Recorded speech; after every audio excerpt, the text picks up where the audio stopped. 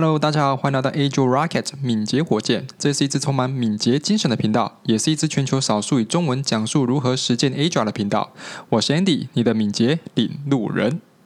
如果你听完这集后也认同我分享的价值，欢迎你抖内一笔燃料费，支持这支火箭继续升空哦。目前只要你是透过 Mixerbox 和 Firstory 这两个平台收听的听众，不论你是选择单次赞助或长期订阅，都可以获得超值优惠。单次赞助100或留言打气，可以获得我唱敏感系的机会，单次赞助200则可以另外获得当月咨询费用半价的优惠，单次赞助300甚至能够折抵当月讲座活动报名的费用哦。你愿意在这两个平台长期订阅的话，那么就可以获得最多价值。上述所讲的你都可以拿到。除了可取得长期讲座优惠票以及不定期公关票之外呢，我还会主动给予其他高价值内容。如果你是声浪平台的听众，该平台有提供单次赞助功能，基本优惠都会和前两个平台一样。如果你也想得到最多价值内容，也可以透过前两个平台做长期订阅哦。至于其他平台的听众，受限于各平台政策以及频道主本身 RSS 注册的限制，目前并无法提供单次赞助或长期订阅费用的服务。不过也没有关系，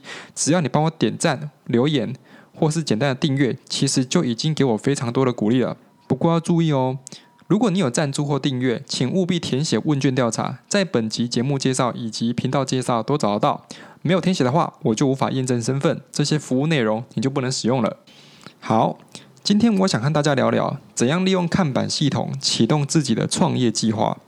很多人看到这个标题可能会有一点却步，因为创业这件事情好像跟你不怎么有关系，不就是一个朝九晚六的上班族吗？再来，很多人一看到这个字眼，脑中浮现的印象就是要去贷款个几百几千万，开始雇员工做事情，忙到昏天黑地，没家人没小孩，甚至没了自己。其实创业这件事情在这个年代已经有了很大的变化，更明确的说，创业的成本和早期相比，门槛已经下降非常多了。我举一个例子哦，你应该听过网络开店对吧？找一个托管平台注册账号，支付它低廉的维护费用，开始向各地贩售货品以及服务。比起早期还要自己找仓库、找货源、找销售管道，其实现在创业的成本是非常平价的。但也因为这样子，要怎样提高自己管理执行项目的效率就变得特别重要。因为在初期营运模式还没有验证可以有效获利之前，我们必须专注于提高服务的品质，如职如期的交付。那第一个问题就来啦，既然连营运模式都还处于摸索阶段，基本上就是一个百废待举的情况，那我要怎样让每一项服务都可以准时交付到用户的手上？有没有一套可以遵循的方法，让这件事逐步改进，直到我想要的状态？答案是有的，不然今天这一集我就不用录了，对吧？至于为什么我会选择利用看板来管理我的创业系统呢？有3个原因。第一个，管理欲望。很多人可能疑问又来了，使用看板和管理欲望有什么关系？这个关系可大了。我就先问你一个问题，你有没有遇过一种主管或老板或 PM 跟你说某某东西今天客户有问题，你明天就要生出来？你应该心里已经在问候他妈妈了，对吧？其实我也一样，我有很多想要立刻执行的项目，但是我的时间和精力都是有限的。在一开始获利模式不明的状态下，找员工很容易在初期拉高营运的成本，反而会缩短可能的摸索时间。因此我就不得不安排执行的优先权。讲到这边你应该可以理解，不过你要知道，人是犯贱的动物，你会排优先权不等同于你不会超时工作，因为人一天专注力是有限的，超时工作只会伤害你的创造力，长期下来容易造成心智能量耗损。大家一定也遇过，就算安排好优先权，还是只有很短的时间可以使用，有排就跟没排一样。因此我们不能够依靠直觉，而是需要依靠一个系统帮我们控制欲望，让我们在合理的负荷下持续推进每一个项目。就好像一个10元投币机，你不可能硬要塞100块纸钞进去，是一样的道理。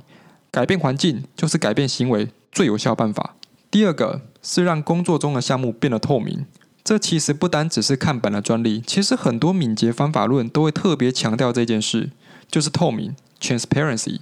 因为只有当现象被观察到的时候，我们才有办法思考怎样改善目前交付项目的瓶颈。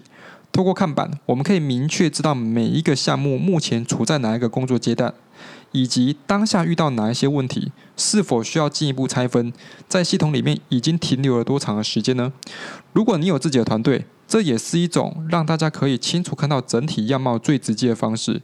因为大家可能都专注在自己的事情上面，不知道自己手上这个项目是否对其他人有影响，也能透过设计一些工作坊，协助团队在看板前分享自己项目执行的状态，增加彼此间的互动和了解。第三个，量化时程，这应该是大家最想知道的一件事。怎样合理的预估每一个项目未来的交付落点在哪里？我曾经在第6集和听众分享如何透过故事点数准确评估专案的时程，获得很大的回响，下载数史上最高，连我都惊呆了。看来大家在职场上面其实都有被不合理压榨工时的经验。那身为创业者的我，就必须替大家讲一句人话，其实你家主管、你家老板、你家 PM 或是谁谁谁，对于时间预估的敏感度是非常低的。很多时候你是用感觉在评估，如果真的那么准，怎么不去预测一下下一期大乐透会开几号？我立刻贷款跟你买不就得了吗？当然，今天的重点会放在如何打造创业者的第一个看板。时间预估这件事，我就会放在后面的单集做重点介绍。那重点就来啦，怎样利用3个步骤打造你的第一个看板？它应用的地方不只是管理创业项目，也能够管理你的生活计划。首先呢，是定义你的工作流。我举一个例子哦，你听完之后可以再自行发挥。以我目前做自媒体创业，最主要的任务就是定期产出高价值内容，不论是写作、录 Podcast 或者是录 YT。以今天这一集 Podcast， 我的工作流就像是这样子：主题发想、脚本撰写、录制、图文设计、预约发布，最后是多管道曝光。为了简化说明，我通常会用几个阶段代表这一长串的过程，分别是 Option、To Do、In Progress、Delivery 这4个阶段。当我主题发想完之后呢，我就会根据未来交付时间，选择是否纳入 Option 的阶段，或是直接拉到 To Do， 承诺一定要开始做。当我开始进行脚本撰写、录制以及图文设计时，我就会拉到 In Progress。只要前面步骤结束，基本我就能确认这一集在未来可以顺利交付到各位的耳朵里面，产生价值。这个范例我就放在这一节介绍里面，有兴趣的听众可以点开来看看。藉由这个范例，你可以模仿尝试设计你自己的工作流，不过你就得了解，从一开始的想法到最后产出服务或产品，中间经历了哪一些过程，这些其实也都是我逐步摸索归纳出来的。早先我根本没有一个看板系统支持这些事情发生，所以今天有收听这一集的听众，你算是赚到了，现学可以现卖，赶紧想想自己的工作流是长什么样子吧。第二是分类工作项目，大多数人的工作都会具有某一种程度的专业性。以软体开发来说，可能就会有设计、前端、后端、测试等等。以制造业来说，可能就会分采购、打样、制模、验证、物流等等。不同的产品交付的过程各自不一样，所以你需要掌握一个团队，主要是交付哪些类型的服务给用户。这样子看板才有机会帮助你看到所有任务目前进行的状态在哪一边。以我自己生产内容为例，我大体就会分成3大类。第一个是内容产制，第二是项目改进，第三是创意发想。每一类我都会有专属的便利贴和固定的文件撰写格式。第三是定义服务层级，在Kanban的术语里面，我们会说 Class of Services， 用白话翻译就是，如果某一个项目延迟交付，会产生多大的影响。通常影响程度也会跟项目特性是绑定在一起的。以一般标准看板为例，通常会分4种类别，分别是紧急类别、标准类别、定期类别和探索类别。如果是紧急类别，就是急件，只要时间拖越久，影响程度就会呈现指数型递增。例如治安风险，一天不修复，就会有更多人被盗领。再来是标准类别，就是一般项目，如果延迟交付，影响基本是线性上升的，所以因为突发因素而延后，还算是可以接受的。例如设计界面改善，它不会影响核心功能的操作。再来是定期类别，白话翻译就是它有固定交付日期的项目，如果没有准时交付，可能会造成某些例行性功能停摆。像是这一集 Podcast， 我预计要在4月14号上线，如果没有交付，会让听众发现我很像没有固定隔周更新，你也就无法收听最新的内容。最后是探索类别，这个类别就很有趣咯，主要是包含一些实验或者创意发想验证的项目，因为不确定它中长期是否会带来营收或者是任何预期的效果，因此通常延迟交付的代价是无法确认的。在科技业里面，我们就会把这些项目当作是一个 POC 的专案。以上3个步骤就是我建立一个简易看板的方法咯。如果你也想着手管理你的计划，不论是创业计划、生活管理或者是读书计划，都可以依循这个原则，帮助你在不过劳的状态维持一定的产出。有些人看完我的范例之后，可能就会问，怎么我分享3个步骤，但是看板上面实际显示的资讯比我今天讲的内容还要更多？原因是因为我的看板是迭代产生的，它并不是一开始就长成那个样子。而且今天我也少讲了很多看板相关的应用内容。如果真的要细讲怎样生出一个完整的看板，光只是录一集 podcast 应该很不够。这等我后续开线上或线下课程的时候，再请大家来现场体验怎样生出一个自己的看板系统，会比较适合。之前呢，我有在第13集讲过 PDCA 循环，看板系统就是一个遵守 PDCA 逻辑的方法。我们在一开始的时候，不需要立刻想出一个完美的解决方案，而是先尝试解决小问题，透过得到的结果反馈给自己，进一步思考要多做哪些事情，让关键结果接近我们的预期。这样的思维就是敏捷思维。那对我来说呢，敏捷思维就是一种创业思维。